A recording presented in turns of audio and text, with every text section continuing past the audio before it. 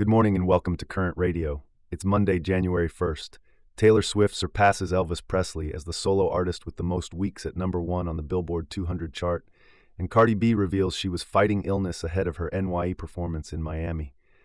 Plus, Garten and Jeffrey Garten celebrate New Year's Eve in Paris, and Gypsy Rose Blanchard speaks for the first time since her release. This coverage and more, up next. Welcome to Current Radio's People Station.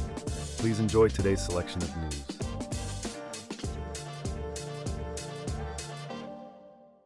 In the world of music, Taylor Swift has just surpassed a record previously held by the king of rock and roll, Elvis Presley. Sarah, can you tell us more about this achievement? Absolutely, Alex.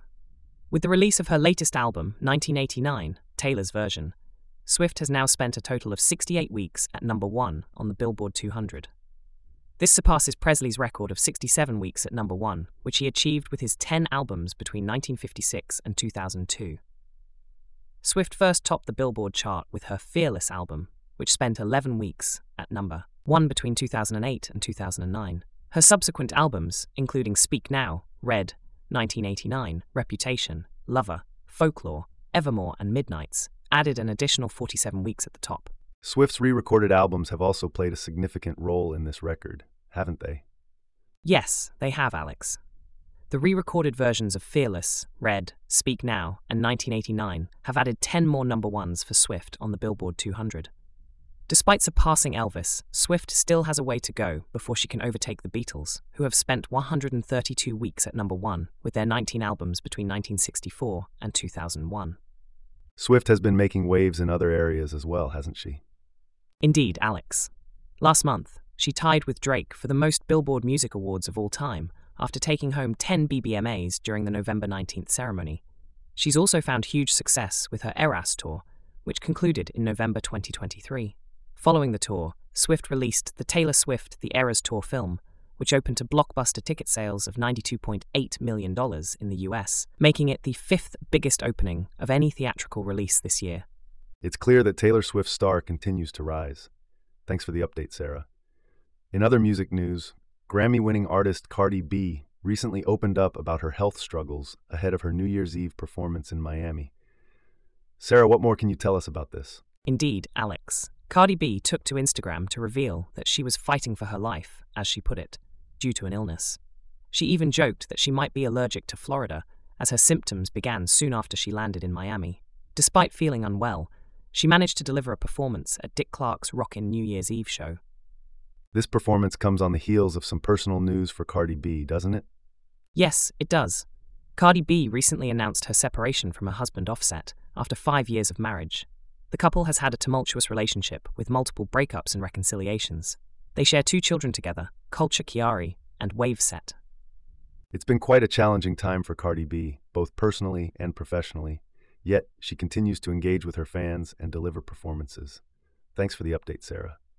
On a lighter note, Garten, the Food Network star, and her husband Jeffrey Garten rang in the new year in style, celebrating in Paris, where they own an apartment. Sarah, can you tell us more about their celebrations? Absolutely, Alex. The Gartens shared a glimpse of their New Year's Eve celebrations with Ina's 4.2 million Instagram followers. They showcased an exquisite orange-themed tablescape set for their New Year's Eve dinner.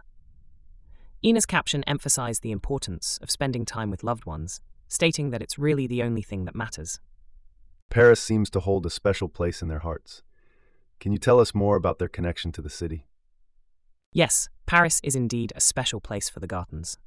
After their first visit to the city decades ago, they purchased an apartment in the 7th arrondissement in 2000. They often escape their main home in East Hampton, NY, for holidays and vacations in Europe. Ina recently shared a stunning Parisian landscape image on Instagram, expressing her happiness to be back in the city. The Gartens recently celebrated their 55th wedding anniversary. Can you share some details about that? Sure, Alex.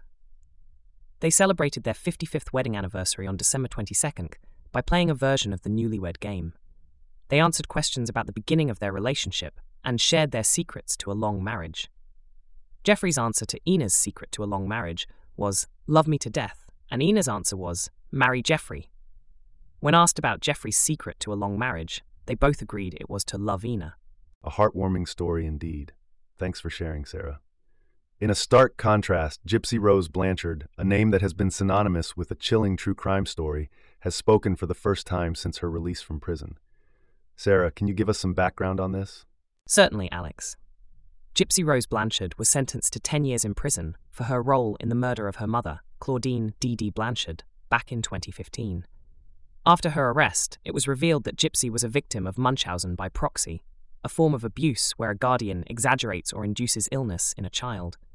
In Gypsy's case, her mother made her appear sickly and dependent, while in reality, she was healthy. And now, after serving 8 years of her sentence, Blanchard is free and has returned to her home in Louisiana.